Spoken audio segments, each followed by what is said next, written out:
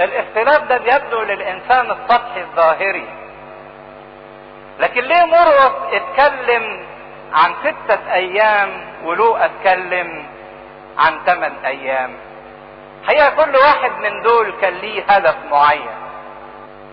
لو تفتكروا من اول ما ابتدينا الاصحاح 9 وقلنا الاصحاح 9 محوره كله بيدور حوالين الحديث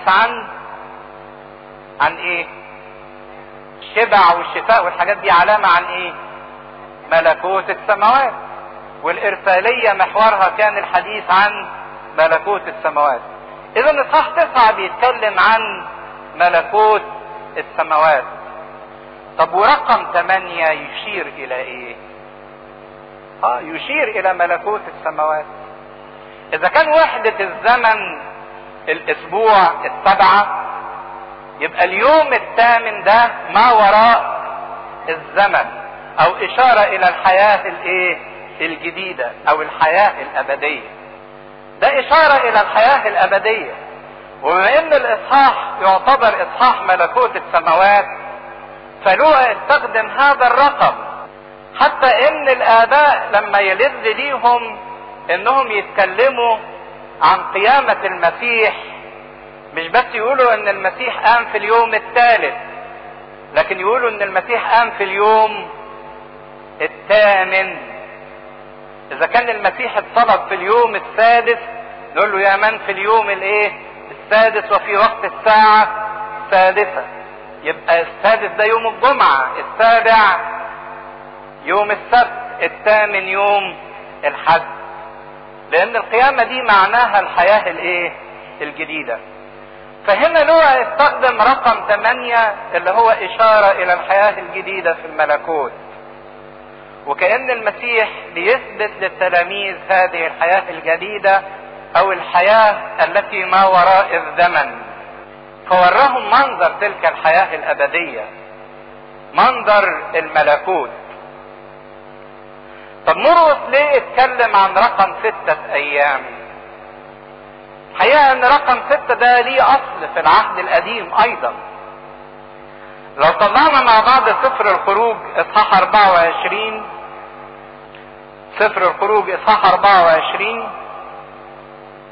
واصحاح 24 ده بيتكلم عن صعود موسى للجبل علشان يقابل ربنا. ايه اللي حصل في 24؟ في عدد 12 في سفر الخروج اصحاح 24 صفحة 125، قال الرب لموسى اصعد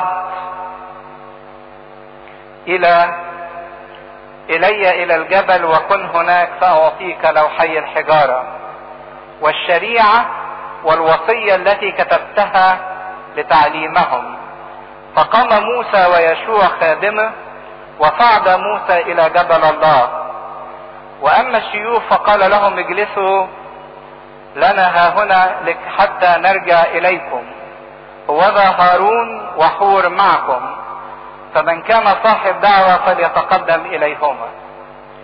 فصعد موسى إلى الجبل فغطى السحاب الجبل، وحل مجد الرب على جبل سيناء وغطاه السحابة 6 أيام. يعني موسى قبل ما يقابل ربنا هو على الجبل فضل 6 أيام. وفي اليوم 7 دعي موسى من وسط السحاب، وكان منظر مجد الرب كنار آكلة على رأس الجبل. رقم 6 ده باستمرار يشير إلى الإنسان، لأنه عارفين إن الإنسان خلق في اليوم 6، وأيضا جددت خلقة الإنسان وفداء الإنسان في اليوم 6، لأن المسيح مات في اليوم 6. فإذا كان رقم 6 ده يختص بالإنسان، فهنا مرقس ومتى عايزين يقولوا إن هذا الملكوت مقدم للإنسان. بالنسبة للمسيح الملكوت ده مش غريب، لأن ده مكانه وطبعه، لكن بالنسبة للإنسان ده العطية اللي الله عايز يعطيها للإنسان. عشان كده مرقس ومتى اختصوا ب6 أيام بينما لقى اختص بنحو 8 ايام. ونشوف مجد الرب اللي حل على الجبل، مجد يهوه بنفس الصورة اللي شافها لما غطت السحابة الجبل ايام موسى.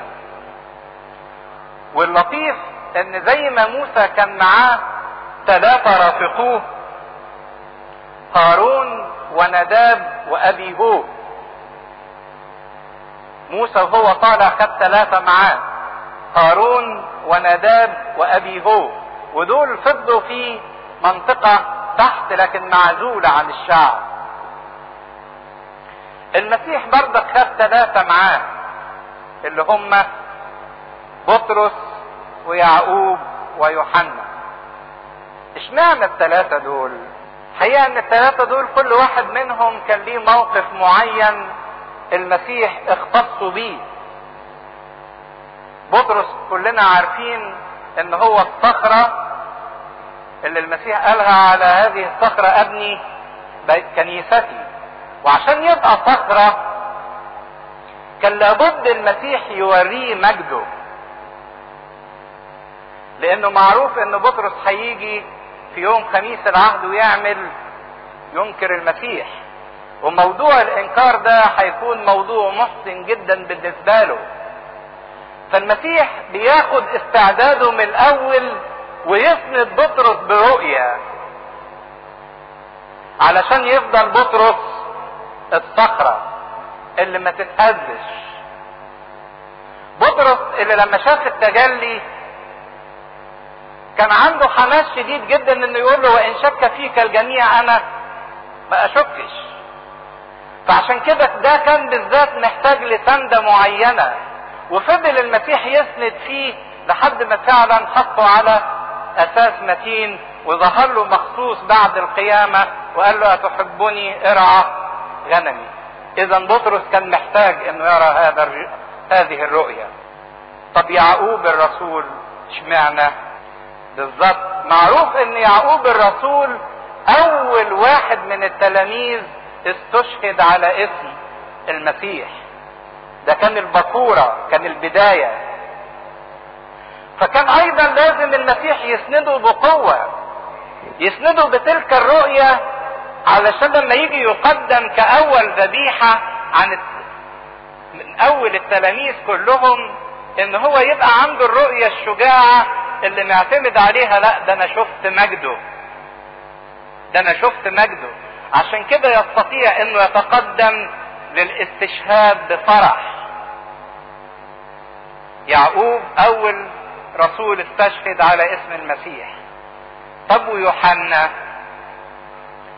يوحنا ده اللي معروف عنه باسم يوحنا الايه؟ الرائي. يوحنا الرائي ده كان شغلته ان هو يشوف.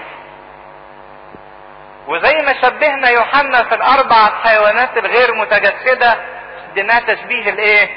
النسر. لان النسر يقدر يطير ناحية الشمس وهو مفتوح العينين. فكان لابد لهذا الرائي ان يرى الرؤيا مكتملة، لانه هيسجل بعد كده رؤى كثيرة جدا.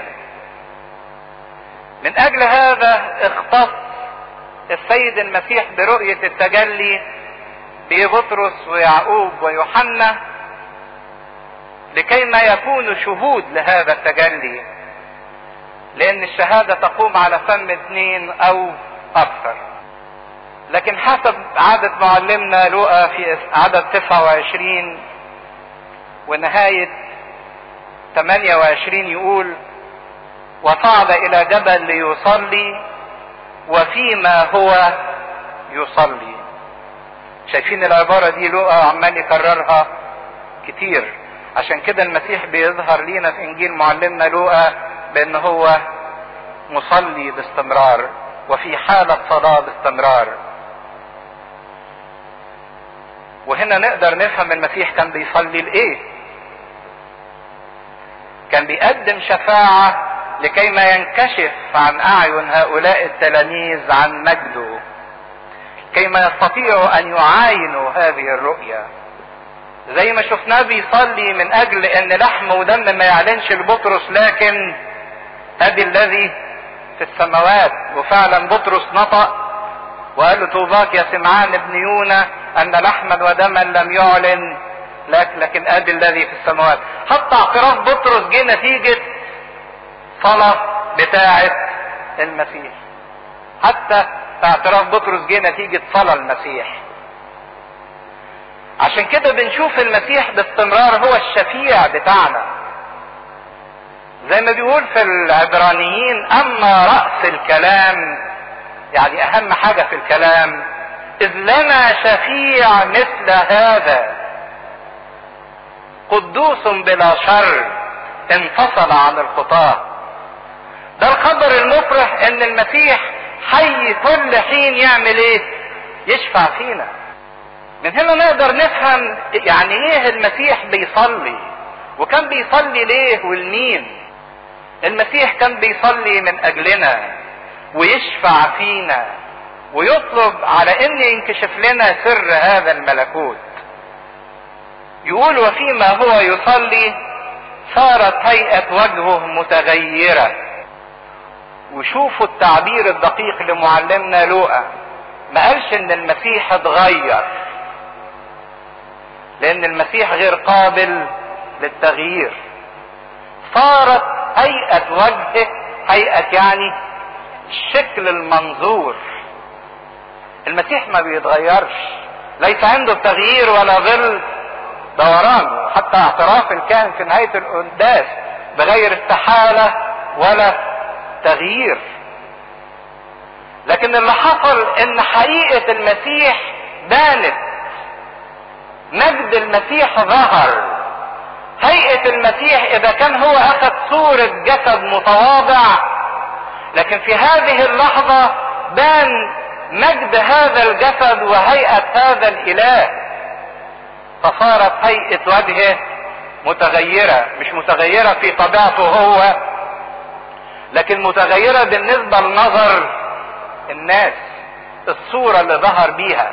هنا ابتدى المسيح يظهر على حقيقة مجده ومجد لاهوته. ولباسه مبيضا لامعا. مبيضا لامعا هي كلمة مش دقيقة في الترجمة، مش لونها ابيض، لكن الكلمة ترجمتها الحقيقية لا لون لها، اللي هو اللون الشفاف، دليل على النقاوة. اللون الابيض اهو، لكن لما تبقى حاجة كريستال، حاجة نقية شفافة، مفيش كلمة في العربي تتحط، عشان كده حطوها لون ايه؟ ابيض. لكن في واقع الامر الترجمة الصحيحة هي كلمة نقي، كبلور النقي اللي ذكرت في سفر الرؤيا. لامعا براقا. وهنا بنشوف رؤية جميلة جدا، لان هذا المنظر اللي ظهر فيه المسيح على التجلي، المنظر ده مش يختص بالمسيح وحده، لكن المنظر ده يختص بينا، لان يوحنا يقول سنكون مثله. مثله يعني ايه؟ زيه. سيغير شكل جسد تواضعنا لكي نكون مشابهين صورة مجده، زي ما بيقول بولس. اذا هذا المنظر اللي ظهر ده المنظر اللي احنا هنكون عليه في الحياة الابدية. فهنا بنشوف ان المادة اصلها يتغير ويظهر بصورة ممجدة، وهو ده اللي هتكون عليه الخليقة في ملكوت السماوات. فنراه كما هو، سنكون مثله. عشان كده المسيح كشف للتلاميذ عن مجد هذا الملكوت. اذا كان من ايتين 3 كلمهم عن الالم اللي هو عنوان هذا الملكوت وشرط هذا الملكوت، وقال اللي عايز يجي ينكر نفسه ويحمل صليبه وايه ويتبعني. لكن حب يطمنهم ان الموضوع مش الم وغم، لكن الموضوع بالرغم من وجود الالم لكن فيه مجد. وكشف ليهم عن هذا المجد.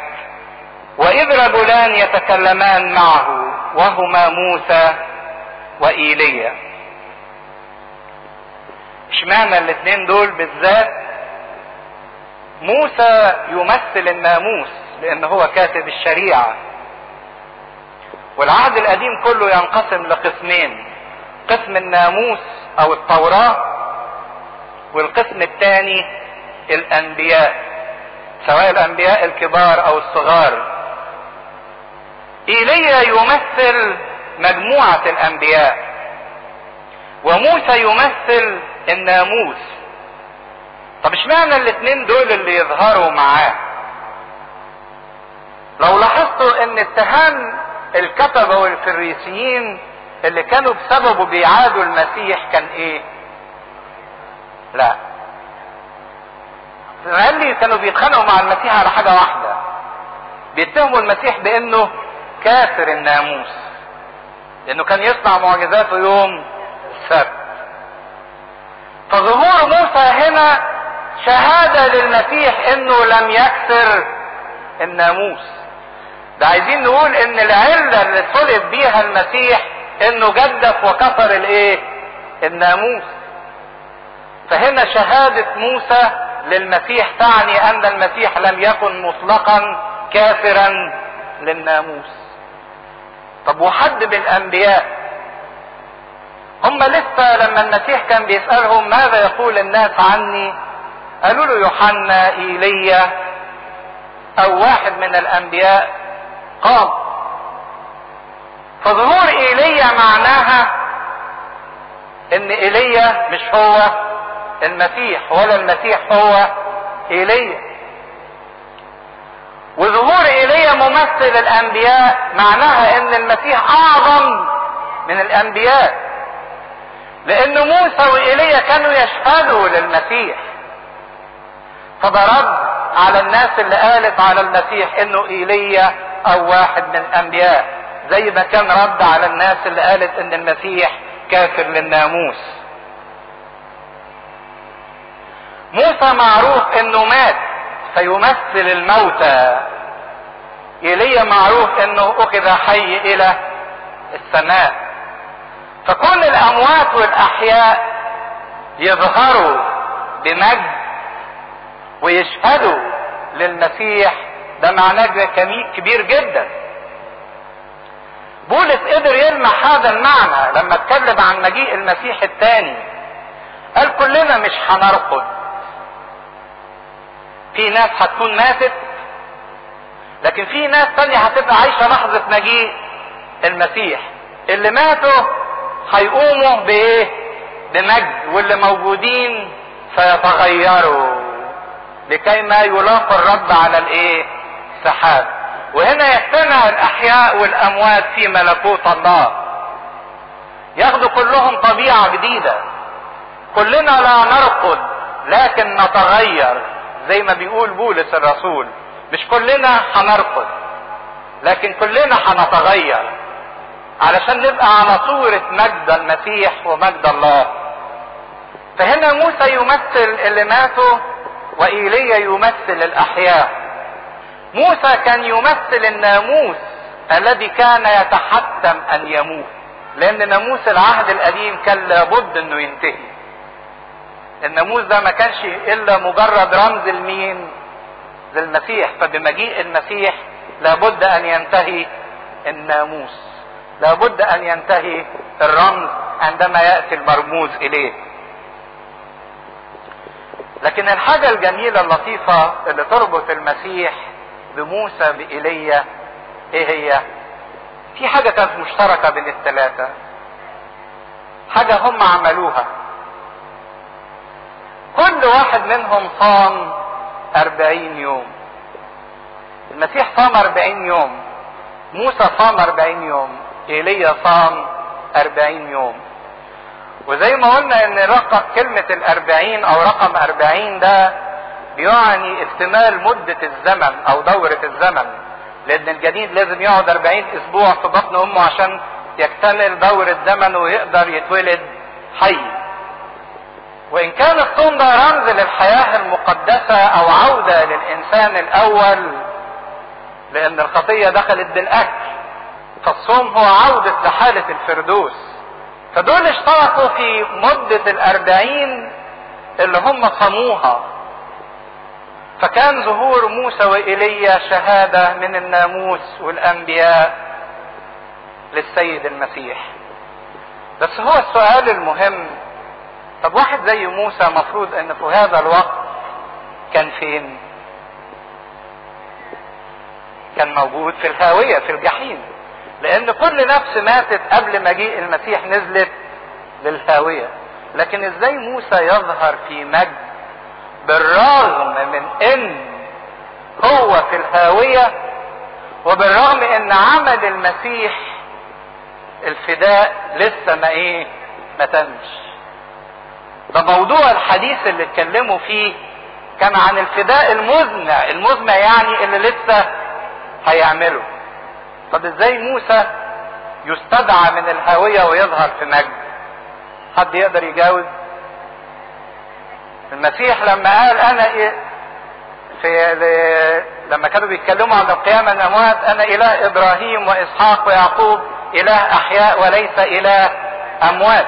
بس ده ما يمنعش ان ابراهيم واسحاق ويعقوب برضك لما ماتوا نزلوا الهاوية، وكانوا مستنيين المسيح اللي نزل للجحيم من قبل الصليب عشان يصعد هذه النفوس اللي ماتت على رجاء. خدوا بالكم ان التجلي ده اعلان عن الحياة الابدية، الملكوت الاتي. وهنا ينكشف لنا سر خطير جدا، ان الزمن في الابدية لا وجود له، مفيش ماضي وحاضر ومستقبل. عشان كده لما بيجي يتكلم عن سر الابدية مثلا في سفر الرؤيا يقول اسمائهم التي لم تكن مكتوبة في سفر حياة الخروف الذي ذبح قبل تأسيس العالم. طب هو الخروف اتذبح، الخروف اللي هو رمز لمين؟ للمسيح، اتذبح قبل تأسيس العالم. ده احنا عارفين ان الخروف اتذبح سنة 5500 من تاريخ العالم. ازاي يبقى الخروف اتذبح قبل تأسيس العالم؟ او هنا الزمن عشان كده ده كان اعلان عن رؤية الحياة الابدية. وهيقابلنا مثل تاني هيقولوا المسيح في انجيل معلمنا لوقا، مثل الغني والعاذر. المسيح لما اتكلم عن الغني اللي مات راح فين؟ الهاوية. والعاذر لما مات راح فين؟ حضن ابراهيم.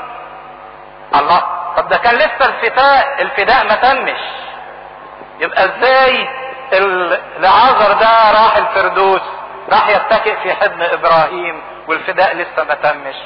ملهاش حل غير ان الزمن في الابدية.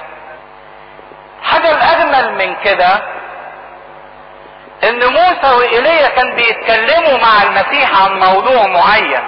موضوع الفداء الذي كان مزمعا ان يكمله في اورشليم. اللي هو يعني ايه الفداء او الخروج اللي كان مزمعه ان يكمله لاورشليم؟ اللي هو الموت والصلب والقيامة. طب منين يا موسى انت عرفت ان في موت وصلب وقيامة؟ عرفت منين؟ فاكرين لما كان موسى مثلا بيذبح خروف الفصح كان عارف ان خروف الفصح ده يرمز للمسيح؟ لا اطلاقا. دي الحكاية دي ما فهمتهاش الكنيسة الا بعد ما تمت. لما كان موسى بيعمل تابوت العهد كان يعرف ان تابوت العهد ده يرمز للمسيح؟ ابدا. لكن منين جاب معرفة عن موت المسيح وصلبه وقيامته؟ منين قدر يعرف هذه المعرفة؟ نفس الإجابة زي ما قلنا ان مفيش زمن في الحياة الأبدية، المعرفة كلها مطلقة معلومة. عشان كده ده يورينا ان التجلي ده بالتأكيد كان استعلان الحياة الأبدية للبشرية. وحتى التلاميذ ازاي عرفوا ان ده موسى وده ايليا؟ هو مكتوب على رأس كل واحد منهم ده موسى وده ايليا. ازاي عرفوا؟ حتى التلاميذ نفسهم دخلوا في لحظات الأبدية، فصارت عندهم المعرفة معرفة مطلقة. عشان كده يورينا حاجة لطيفة هتحصل في الحياة الأبدية. يعني بنعمة ربنا لما كلنا نخش السماء هنعرف بعض. لما اشوف الانبا انطونيوس هعرفه، مش لانه هيجي يعرفني نفسه ويقول لي انا الانبا انطونيوس اللي كنت في القرن الرابع، لا، ده مجرد رؤيته هنعرف بعض.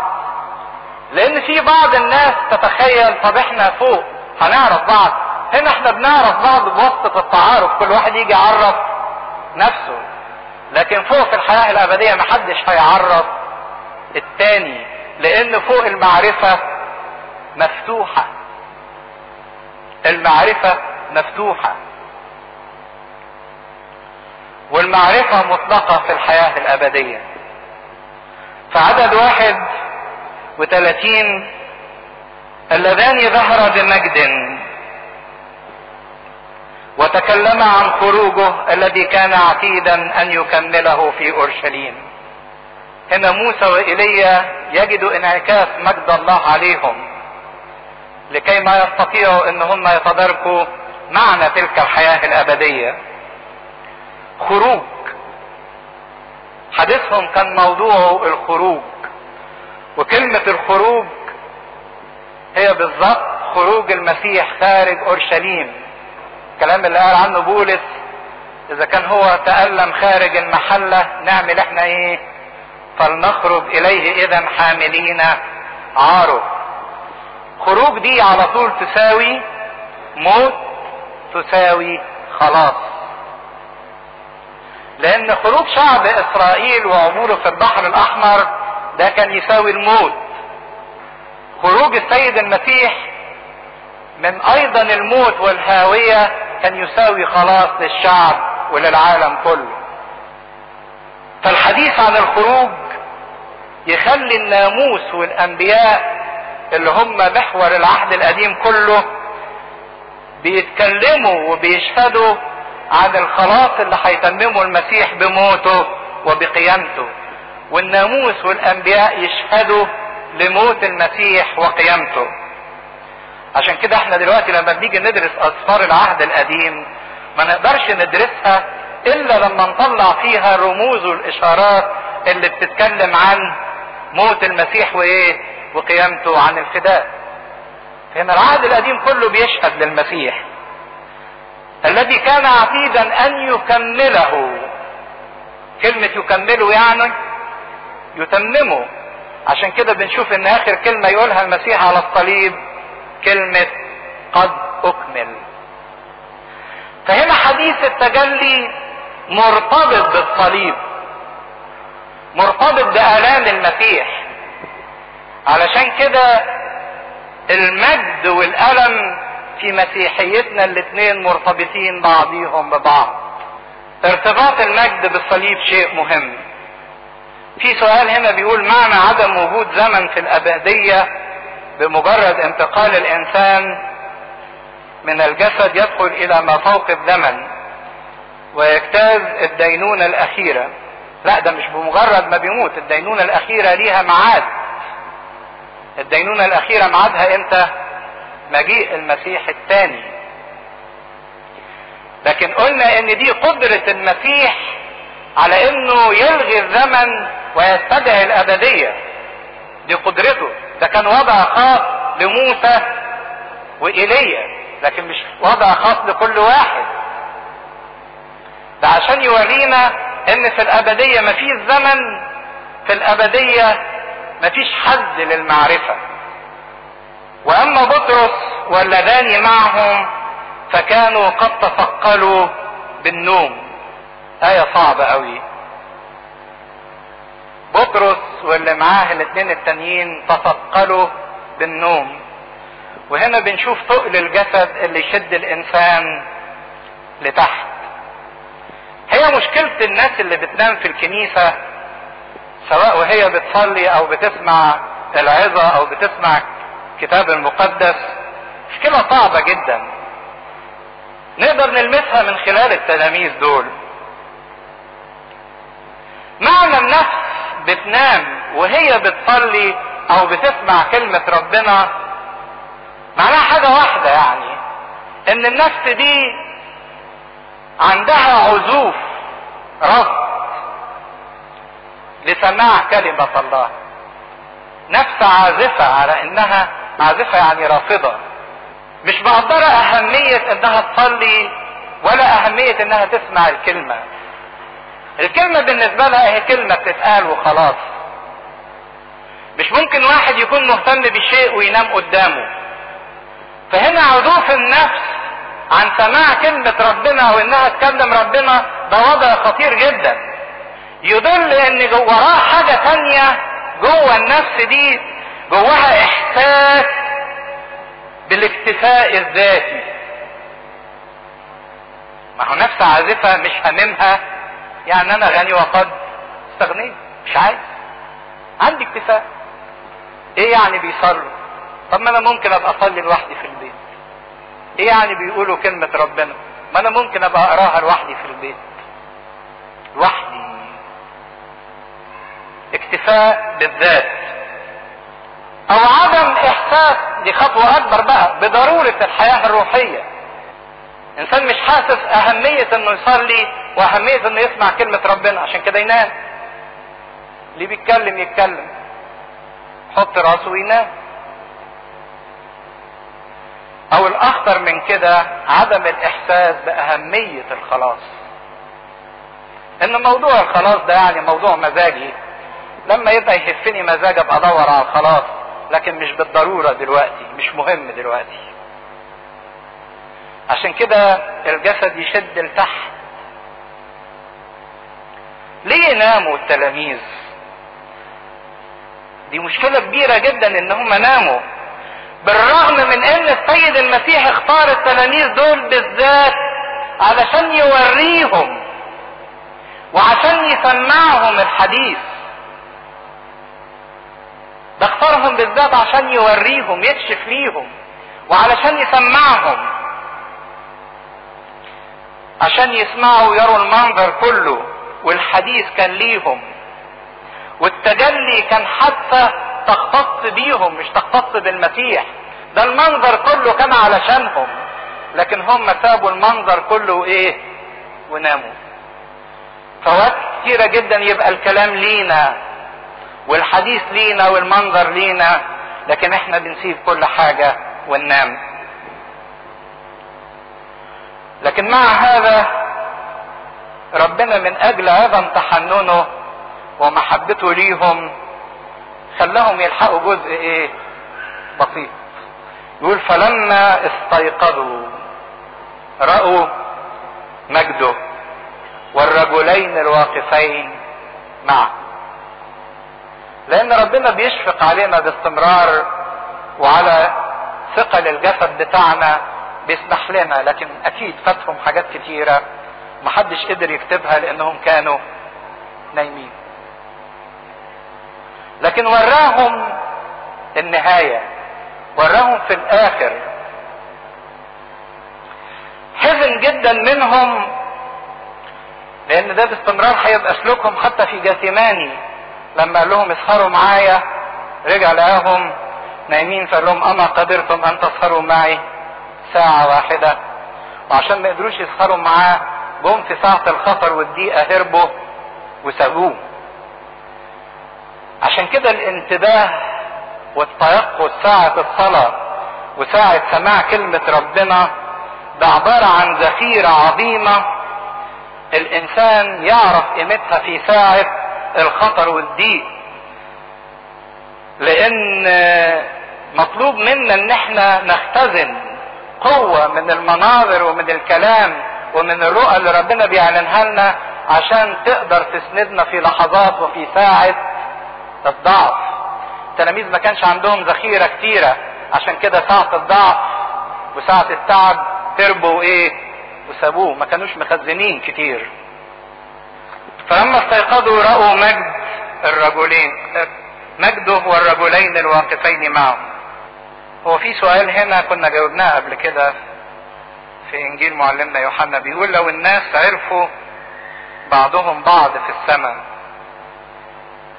يبقى سقوط احد الاحباء، يعني لو ليا حد انا بحبه هنا على الارض وهذا الانسان ما دخلش السماء لانه كان عايش بعيد عن ربنا، طب انا موقفي ايه تجاهه؟ تبقى مأساة وحزن عظيم لما اشوف حد من اللي انا بحبه مش متمتع بالمجد معايا. احنا كنا جاوبنا السؤال ده بتفصيل في انجيل معلمنا يوحنا، لكن اطمنكم ان الحاجة الاكيدة ان مفيش حزن ولا بكاء ولا انين، لان الربط، هو انا بحب واحد دلوقتي ليه؟ لان بيني وبينه ربط ارضية، تفاعلات، بيني وبينه مشاعر، عواطف، لكن فوق المشاعر الارضية دي مش هتنتقل معايا، لان اللي هيربطنا كلنا ببعض فوق مش حاجة ارضية لكن حاجة سماوية، اللي هي مين؟ شخص المسيح. هبقى انا في المسيح، انبا انطونيوس في المسيح، الانبا بولا في المسيح، كلنا في المسيح، وده اللي هيخلينا ما نغيرش من بعض فوق في السماء. ما اذا كنا بنغير من بعض هنا، اشمعنى فلان يعني مكرم اكتر وفلان الناس بتحبه اكتر وفلان بيخدم اكتر وفلان معرفش ايه، وبنقعد نغير من بعض. طب ما هو فوق لو لقيت الانبا انطونيوس في مجد عظيم وانا يعني ماليش مجد، طب ما انا هغير من الانبا انطونيوس، هحسده. لكن فوق مفيش، لان الفوق الكل هيشعر بالكمال، بالاكتفاء، بالامتلاء. عشان كده مفيش فرصة للاحساس بالحزن، مفيش فرصة للاحساس بالمأساة، في شبع، ان الكل هيكون في المسيح. وفيما هما يفارقانه قال بطرس ليسوع: يا معلم، جيد ان نكون ها هنا، فلنصنع 3 مظالم، لك واحدة ولموسى واحدة وإيليا واحدة، وهو لا يعلم ما يقول. لما ابتدى يستدرك بطرس ان المنظر هيبتدي ينتهي ويختفي، قال له لا لا لا يا رب، جيد ان نكون ها هنا، اعمل فيكسيشن، ثبت على هذا الايه المنظر، خلينا كده على طول. الانسان، طب ما انت فاتك كتير، مين قال لك ايه؟ نام، لو كنت نمت كنت شفت اكتر، دلوقتي جاي على الاخر تقول لا يا رب خلينا هنا. طب خلينا هنا عشان تنام ولا خلينا هنا عشان تشوف وتسمع؟ لكن لما تبتدي النفس تنفتح ناحية الحياة الابدية ومجدها، دلوقتي احنا مش شايفين حاجة. في سؤال هنا بيقول ازاي احيا التجلي؟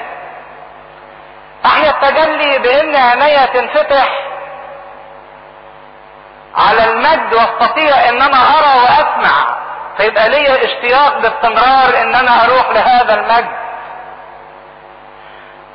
لكن في كل مرة انا بدور على الخطية ولذتي وكرامتي وذاتي وشهوتي، وكل مرة منغمس فيها انا في الطين وفي التراب وفي الارض وفي اللذة، ده لاني مش شايف حاجة قدامي تشدني لفوق، فعشان كده مغموس في الارض، حياتي كلها مرتبطة بالارض، فعيش في الخطية.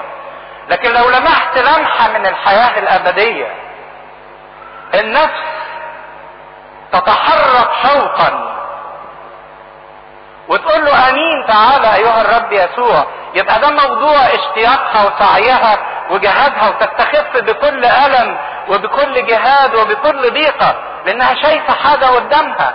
وننظر قيامة الاموات وحياة الدهر الاتي، شايفينها قدامنا، مش حاجة هتيجي او مش هتيجي.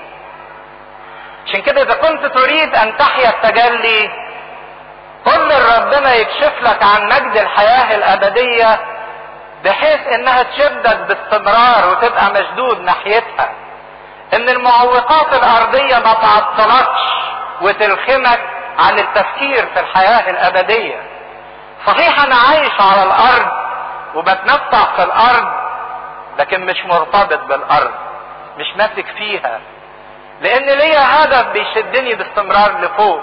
ده فكر التجلي اللي المسيح عايز يعلنه. بطرس لما لقى كده قال له خلينا يا رب هنا على طول، خلينا يا رب هنا على طول، راحة ومتعة وسلام وفرح ومجد.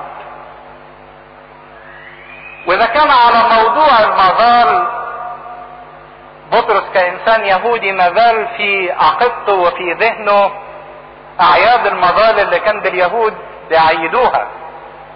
كانوا يخرجوا في الجناين وفوق اسطح المنازل ويعملوا مظال او ضلالات من اغصان النخيل ومن اغصان الشجر، ويسكنوا فيها في عيد المظال طول مدته، لان ده رمز للحياة الابدية اللي ربنا وعدهم بيها. وكان في المظال، كلمة مظال لوحديها تعني الحياة الابدية، ان احنا نبقى في بهجة وفي سرور وفي مجد. حتى فاكرين المسيح لما قال اصنعوا لكم اصدقاء بمال الظلم حتى اذا فينيتم يقبلونكم فين؟ في المظال الابدية. فبطرس كان عايز يخش الابدية بقى ويستمر فيها، وان كان على المظال يعني ده نوع تكريم للمسيح والموسى وإيليا. بطرس قال احنا مستعدين يا رب نعمل لك مظلة ونعمل لإيليا ولموسى كل واحد واحدة. فحصل حاجة عجيبة جدا، يقول وهو لا يعلم ما يقول، مش فاهم هو بيقول ايه. عايز تكرمني يا بطرس؟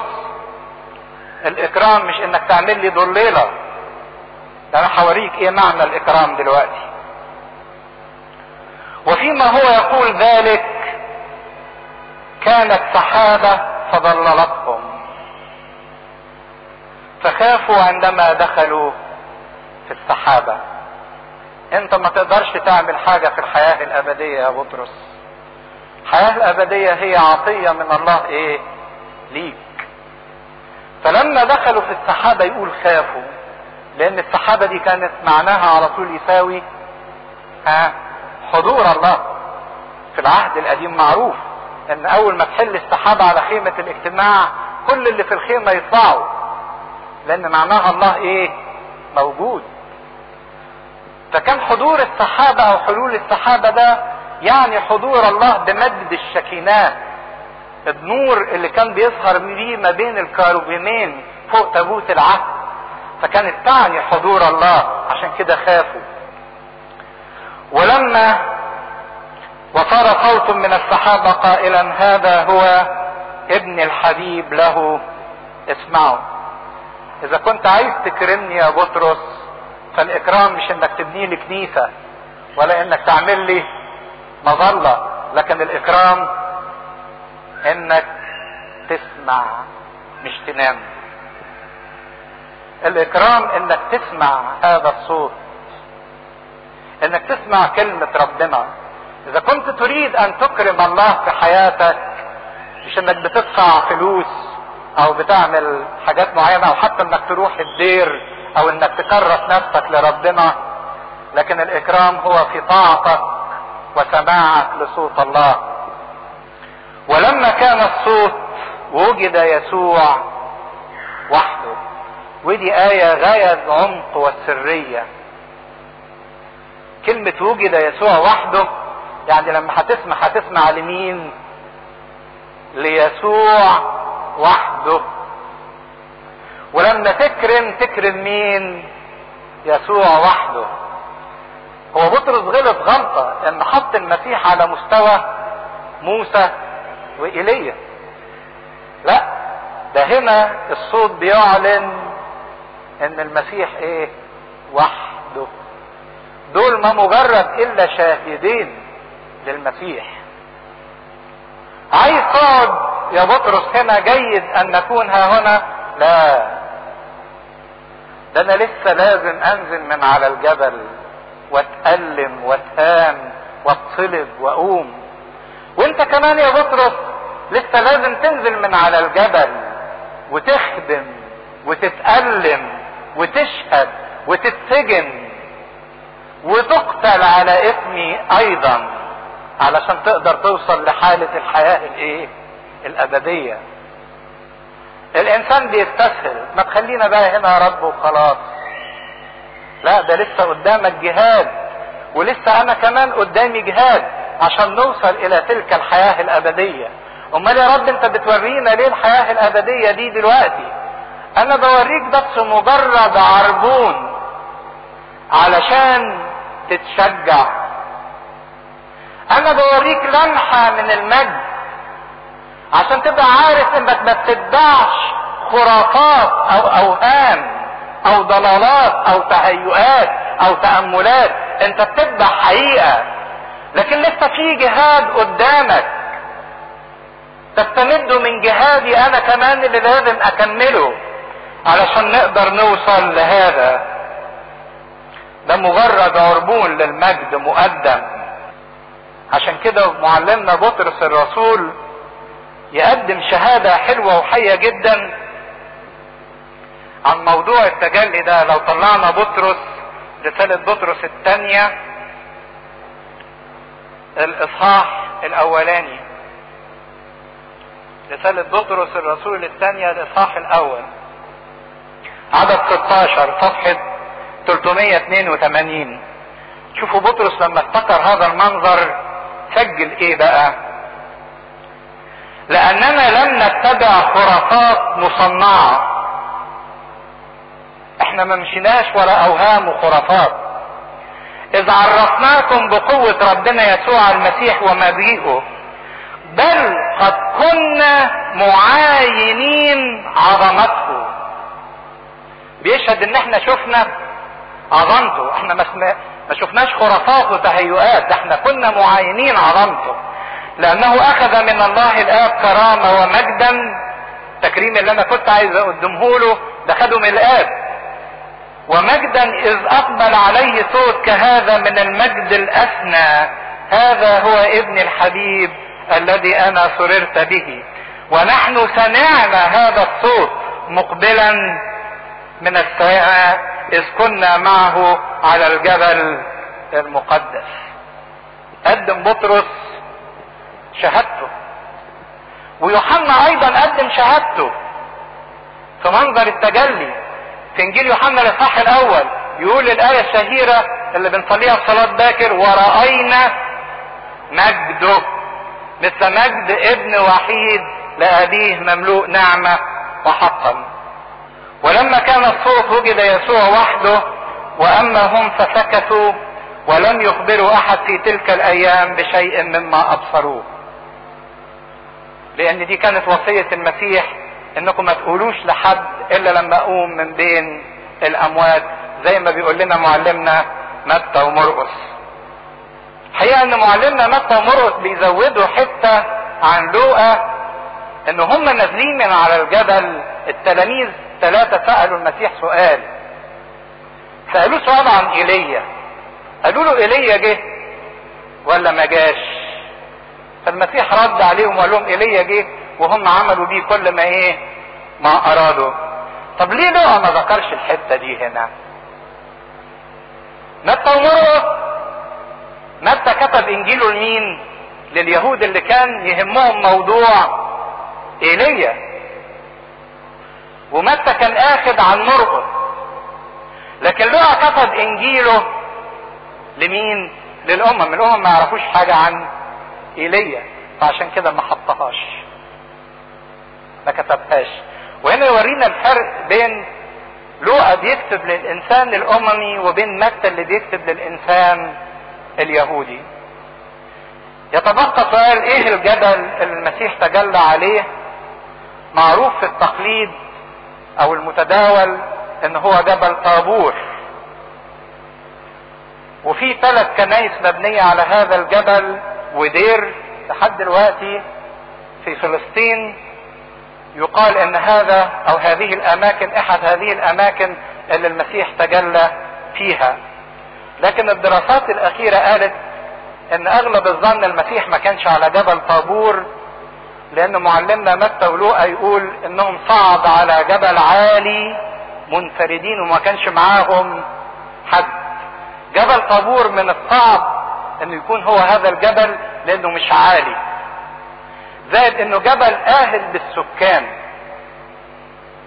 فمن الصعب ان هم يكون لوحديهم. لكن اغلب الظن ان الجبل اللي اتجلى عليه المسيح هو جبل حرمون. جبل حرمون ده جبل عالي قمته تصل لها الثلوج، وهو ده اللي كان قريب فعلا من قيصرية فيلبس اللي المسيح سأل فيها التلاميذ السؤال ماذا يقول الناس عن اني انا ابن الانسان. فالارجح ان المسيح تجلى على جبل حرمون حسب الابحاث الاخيرة لما بتقول. لكن ايا كان جبل طابور او جبل حرمون، لكن يظل منظر التجلي هو منظر رائع لمجد الحياة الابدية ولاعلان ملكوت السماوات. في سؤال هنا بيقول لي صديق عزيز جدا ترك المسيحية بسبب زوجته، فهل يستحق الذهاب الى الكنيسة مرة اخرى؟ مفيش حاجة اسمها يستحق وما يستحقش، لو الانسان ده تاب ورجع يستحق. هل معنى ان الملكوت زمنه غير محدود ان الفداء قد حدث في الملكوت منذ الازل؟ الفداء موجود في ذهن الله منذ الازل، من قبل خلقة الانسان، من قبل سقوط الانسان. الفداء ده موجود في ذهن الله من قبل ما الله يخلق الانسان وهو عارف انه هيفتديه. اللي حصل على الارض ده كان في لحظة زمنية، لكن الصليب ده ما كانش من 2000 سنة فقط، لكن الصليب فعله ممتد منذ الازل والى الابد. الصليب ظلل على الناس اللي ماتوا قبل المسيح والناس اللي بعد المسيح واللي لسه هيجوا. عشان كده ذبيحة الصليب ذبيحة ممتدة، والفداء موجود في ذهن الله منذ الازل والى الابد.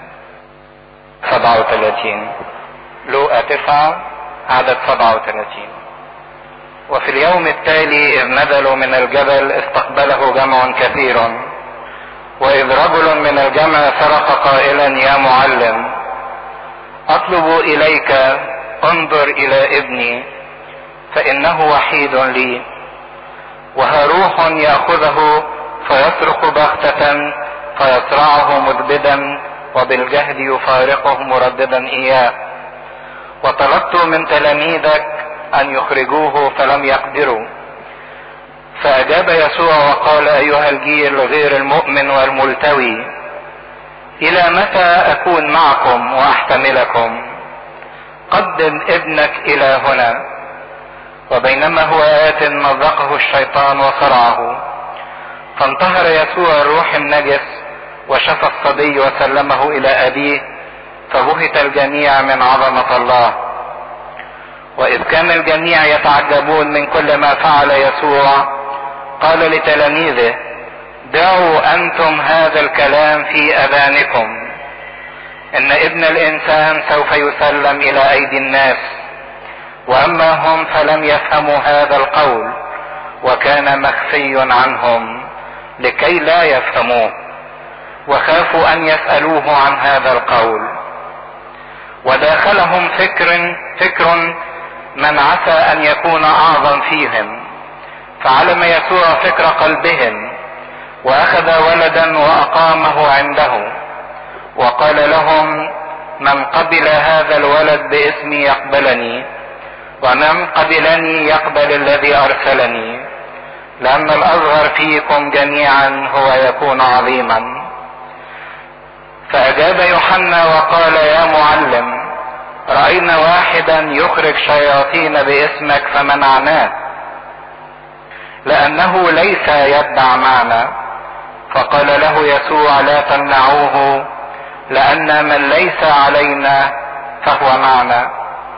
وحين تمت الايام لارتفاعه ثبت وجهه لينطلق الى اورشليم والمجد لله دائما ابديا امين.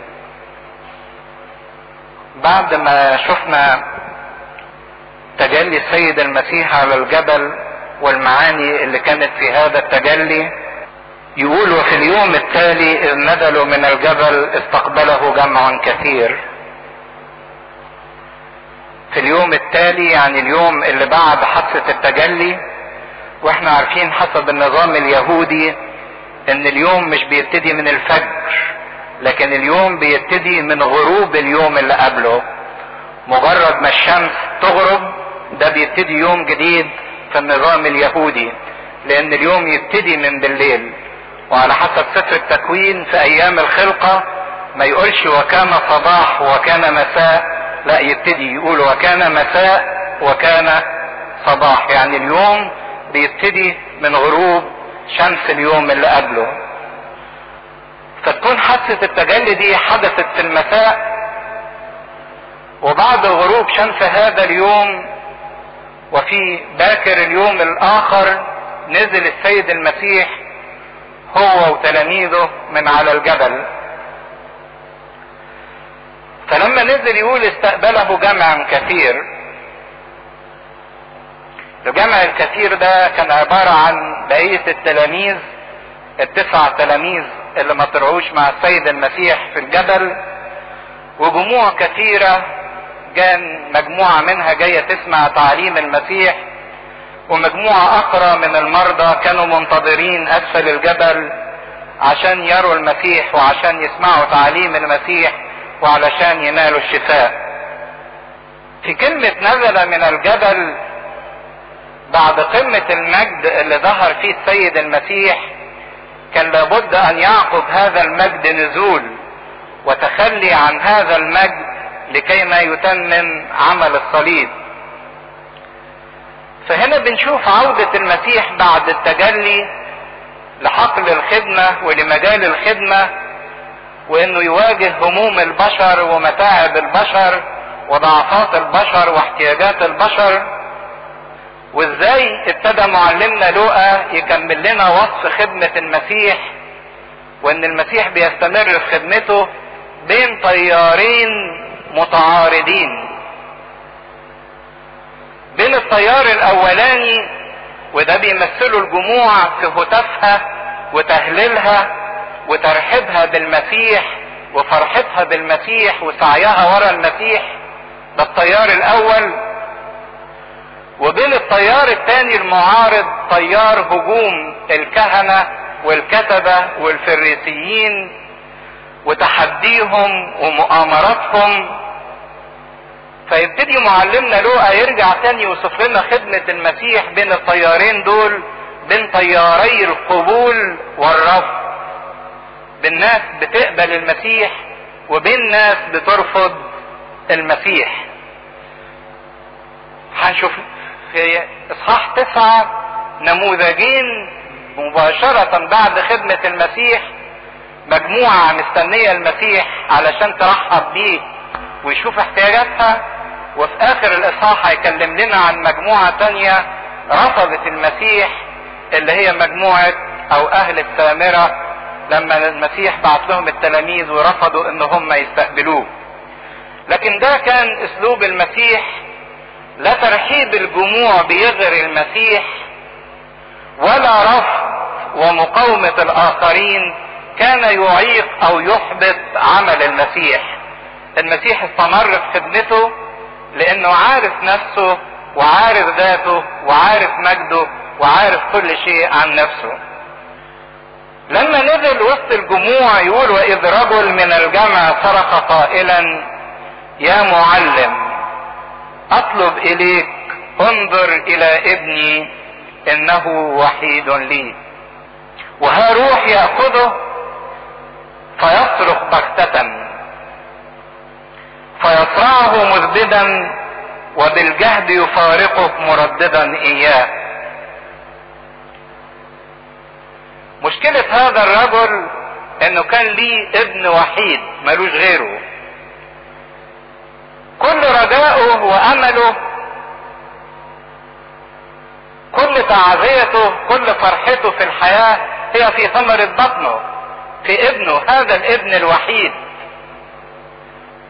لكن مشكلة ابنه الوحيد انه تفاجئه نوبات من تسلط الشيطان عليه ومن تسلط الروح الردي عليه، لدرجة انه يفقده عقله فيصرخ، يصرعه، يعني تجيله نوبات صرع، تشنجات، يفقده السيطرة مش بس على عقله لكن جسمه كله يفقد السيطرة عليه، لان التشنجات دي عبارة عن انقباضات في عضلات الجسم الانسان مش مسيطر عليها، بتبقى غصب عن الانسان، فلا العقل قادر يسيطر عليه ولا الجسد قادر يسيطر عليه. يقول وبالجهد يفارقه. بالجهد يعني بالعافية، يسيبه شوية يستريح. يصرعه مزبدا يعني يطلع رغاوي من بقه، يطلع افرازات من بقه. مرددا اياه يعني مجرحا اياه. واذا كان معلمنا مرقس بيكمل وصف الحالة يقول ان كثيرا ما الشيطان القى هذا الابن في النار وبعدين القاه في المية، القاه في النار علشان يحرقه ويلقيه في الماء علشان يخنقه. تعرفين طبيعة النار عكس طبيعة المية، يعني ده يورينا حالة الطفل ان مفيش حالة تريحه، لا النار مريحاه ولا المية مريحاه. لما يصل الانسان الى هذه الحالة من عدم الراحة، لا هو واقف مرتاح ولا قاعد مرتاح، لا هو صاحي مرتاح ولا هو نايم مرتاح، لا هو فرحان مرتاح ولا هو حزين مرتاح، مش لاقي وضع يريحه. لكن الطلب اللي تقدم به هذا الاب، انظر الى ابني، تعبير لطيف قوي الواحد ممكن يستعمله مع المسيح. بص لمشكلتي، وكأنه بيقول له بص لابني باهتمام، بص لابني بتحنن، بص للمشكلة بتاعتي باهتمام وبتحنن، فإنه وحيد لي، ماليش غيره، كل ما أملك. وإذا كان هذا الابن هو ثمرة هذا الإنسان، فالابن ده يرمز لنفس كل واحد فينا. ما هي نفسي دي هي الوحيدة بتاعتي، ماليش غيرها، ونفسك هي الوحيدة بتاعتك اللي مالكش غيرها، ونفسك هي الوحيدة بتاعتك اللي مالكيش غيرها. إذا كانت النفس مش مرتاحة، إذا كانت النفس مش واجدة أي وضع يريحها نتيجة تسلط روح شرير عليها، نتيجة روح الخطية أو روح الشهوة اللي بتدمر في النفس، فالحل إن الإنسان يلجأ للسيد المسيح. وفي عدد 40 بيكمل له المشكلة: وطلبت من تلاميذك أن يخرجوه فلم يقدروا. طلبت من التلاميذ اللي كانوا موجودين أسفل الجبل 9 بحالهم إن هم يخرجوا هذا الشيطان، لأن اليهود كانوا متعودين على إخراج الشياطين، فلم يقدروا. وكم تكون كلمة لم يقدروا دي كلمة حزينة جدا وتدعو للأسف والأسى. لما يقف الإنسان عاجز قدام راحته وفرحه وخلاصه، لا أستطيع ولا يقدر أحد إن هو يخلصني أو يريحني. لما يقف الإنسان عاجز قدام المشكلة بصعوبتها وقدام الاحتياج وقدام الضعف، لم يقدروا، ما قدموش غير الحزن والأسى والأسف. لكن تستعجبوا أكتر وحزننا يزيد أكتر إن التلاميذ دول لم يقدروا، بالرغم من إنهم كانوا لسه أخدين سلطان إن هم يخرجوا شياطين. ده لسه في الإرسالية في أول الإصحاح المسيح اعطاهم هذا السلطان ان يشفوا المرضى ويخرجوا شياطين، ونرسوا هذا السلطان واخرجوا شياطين قبل كده، لكن جم قدام هذا ولم يقدروا. يزداد الحزن جدا لما الانسان يكتشف هذه الحقيقة، ان معاه سلطان لكنه لا يتمتع به، لا يستطيع ان يمارسه. خدوا بالكم لان الحكاية دي مش حالة تلاميذ، الحكاية دي حالتنا احنا. مش المسيح قال كده اعطيكم سلطانا ان تدوسوا حيات والعقارب وكل قوات العدو. احنا معانا السلطان ومحدش يقدر ينكر هذا السلطان، لكن للأسف غير متمتعين بيه، مش عايشين، ما بنقدرش نمارسه. احنا معانا سلطان على الخطية، الخطية لن تسودكم بعد، وبرغم ان المسيح ادانا هذا السلطان لكن مش عايشين هذا السلطان، مش متمتعين بيه. مجرد ما تيجي الخطية قدامنا نخر قدامها، لن يقدروا. يا ترى ايه السر في عدم قدرتهم بالرغم انهم تمتعوا بهذا السلطان ومرسوه قبل كده؟ عشان نقدر نكتشف نحن ايضا سر عدم قدرتنا بالرغم من ان احنا لينا وعندنا وملكنا وحقنا والمسيح فعلا اعطانا. فاجاب يسوع وقال ايها الجيل غير المؤمن والملتوي، ويحط المسيح ايده على السر، عدم الايمان. عدم الايمان يخلي الانسان يلف ويدور ويتلوى ويحاول يبرر ويجيب اعذار ويزوغ ويحاول يحط حجج ويحاول يستخدم طرق ملتوية ويحاول يستخدم تدابير بشرية وحكمة بشرية وتبريرات واسباب كتيرة جدا. المسيح بيحط ايده على موضع الداء، ايها الجيل الغير المؤمن والملتوي، الى متى اكون معكم واحتملكم؟ جيل غير مؤمن. ولاحظوا ان السيد المسيح وجه الكلام لكل الجيل، ما قالش للولد لانك مش مؤمن، او لابو الولد لانك ما عندكش ايمان، او للتلاميذ انكم ما عندكوش ايمان. ده وجه الكلام للكل. ابو الولد لا يؤمن ان التلاميذ يقدروا، والتلاميذ نفسهم لا يؤمنون انهم قادرون، والولد لا يمكن يكون عنده ايمان لان الشيطان تسلط عليه كلية جسد ونفس وروح. ما حدش عنده ايمان، لدرجة ان السيد المسيح يظهر بصورة حادة غير المألوفة. الكلمة صعبة مش سهلة لما يقول لهم الى متى اكون معكم والى متى احتملكم، وكأن المسيح متضايق ضجر. يا رب انت ما عودتناش على كده، انت عودتنا حتى لما يبقى الانسان في عمق الخطية ده جايبين لك المرأة اللي امسكت في ذات الفعل وفي منتهى الضعف وهي بتعمل الخطية جابوها، كنت حنين قوي عليها وقلت لها اما دانك احد؟ قالت لك لا يا سيد. قلت لها ولا انا ايضا ادينك. ايه اللي ضايقك يا رب بهذه الشدة؟ وايه اللي خلاك تقول الكلمة الناشفة دي وكأنك زهقت من البشرية؟ الى متى اكون معكم والى متى احتملكم؟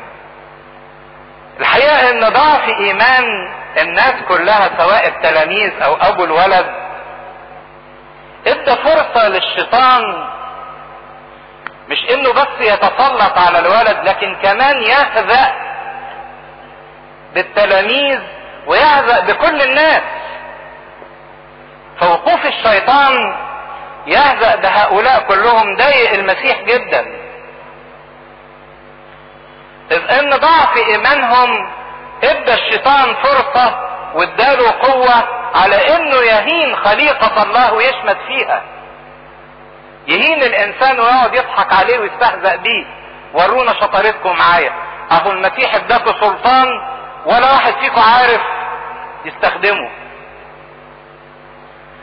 ده الشيطان بيهين خليقة الله. ورينا هتعمل ايه، اديك اديتهم سلطان ومش عارفين يعملوا بيه حاجة. ده اللي ضايق المسيح جدا. كيف يهين الشيطان خليقته اللي خلقها على صورته ومثاله، بالرغم من الامكانيات اللي الله اداها لهذه الخليقة. لكن البشرية هي اللي ادت الشيطان الفرصة بسبب ضعف ايمانها. ضعف ايمانها يعني ايه؟ يعني عدم تصديقها، مش مصدقة في اللي خدته من المسيح. عشان كده المسيح اتضايق جدا من هذا الموقف، وابتدى يعلن عن نفسه، يقول لهم الى متى اكون معكم؟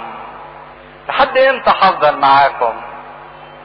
وهنا يظهر السيد المسيح نفسه كأنه ضيف سماوي مش من على الارض، لكن ده جاي لفترة محدودة. لحد امتى هكون معاكم؟ ينبغي اني اصعد واسيبكم. ضيف سماوي نزل لكي ما يتفقد شعبه، فلقى الشعب كله في حالة ضعف وفي حالة مرض وفي حالة اهانة، والشيطان استولى عليه وعمال يهدأ بيه لضعف ايمانه. فهنا نزل المسيح من على الجبل لكي ما يواجه ضعف البشرية. نزل المسيح من مجده، من تجليه، لكي ما يحمل ضعفات البشرية. فحمل ضعف البشرية على جسده، خده على جسده، وبقت ضعفات الناس هي ضعفات المسيح. فالشيطان لما شاف كده استضعف المسيح كمان، واستهزأ بالمسيح ورفع على خشبة الصليب، لان شاف المسيح في منظر ضعف. لكن فوجئ بيه انه على الصليب اظهر بالضعف ما هو اعظم من القوة، وانهى المسيح سلطان الشيطان على الانسان واستهزاء الشيطان بالانسان وسيطرة الشيطان على الانسان. لان المسيح امات الموت، الموت ده اللي كان السيف في ايدين الشيطان بيخوف بيه كل البشرية، وخلق الانسان خلقة جديدة بقيامته من بين الاموات. والخلقة الجديدة ما بقاش للشيطان سلطان عليها. الخلقة الجديدة اللي ماسكة في صليب المسيح والمتحدة بصليب المسيح والمصلوبة مع المسيح على الصليب. الى متى احتملكم؟ لحد امتى هفضل معاكم؟ الى متى اكون معكم والى متى احتملكم؟ وفي لمحة سرية عجيبة بيكتبها القديس معلمنا لوقا في كلام المسيح، يظهر هنا لما بيقول لحد امتى هفضل معاكم، وكأن المسيح عايز يقول للتلاميذ ويقول للجموع ان وقتي خلاص جه وحاسبكم. وهنا يظهر حنين المسيح ناحية الصليب، لان الصليب كان نهاية وقت المسيح بالجسد على الارض. حنينه واشتياقه زاد ناحية الصليب، واشتياق روحه للذهاب الى مجد الاب. ما هو بعد الصليب قيامة وبعد القيامة صعود. الى متى اكون معكم؟ الى متى احتملكم؟ هنا شوق المسيح وحنينه انه يصلب ويقوم ويصعد علشان يرجع للاب ويجلس عن يمين الاب وفي عرشه. خدوا بالكم ان الحادثة دي والكلام ده مرتبط على طول بالحادثة اللي فاتت اللي قبل كده اللي هي التجلي. وكأن المسيح لما تجلى وظهر مجده حن لهذا المجد واشتاق لهذا المجد. شوفوا الربط ما بين الاحداث حلو ازاي. الحادثة دي بعد التجلي مباشرة وبعد ظهور المسيح في المجد وسماع صوت الآب هذا هو ابني حبيبي، تحركت أحشاء المسيح ناحية الآب، اشتاق إليه.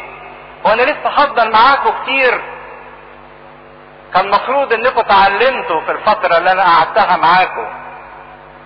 زي ما هي كانت اشارة لحنين المسيح ناحية الصليب والقيامة والصعود وحنينه واشتياقه للآب والمجد، كان في اعلان مهم اخر، ان الكلمة دي قالها المسيح في نهاية خدمته في منطقة الجليل. احنا لحد دلوقتي كل الاحداث اللي درسناها من معجزات وتعاليم حصلت فين؟ في الجليل، في منطقة الشمال. لكن في اول اصحاح 9 من عدد 51 بينقلنا لمرحلة تانية خالص. المسيح انهى خدمته في الجليل ويقول: وحين تمت الايام لارتفاعه يعني صلبه وقيامته وصعوده، ثبت وجهه لينطلق الى اورشليم. دي المرحلة الثانية من خدمة المسيح، ان لوقا هيبتدي ينهي الحديث عن خدمة الجليل ويبتدي يركز على خدمة المسيح في اورشليم، المنطقة الجنوبية. وكأن المسيح وهو بيقول لأهل الجليل: الى متى اكون معاكم؟ يعني وقتكم خلاص خلص، كان مفروض انكم تتعلموا وتاعوا الدرس، لكن لسه ما فهمتوش حاجة. وكأن المسيح بينبهنا: خد بالك قبل ما وقتك يخلص، قبل ما الفرصة بتاعتك تنتهي.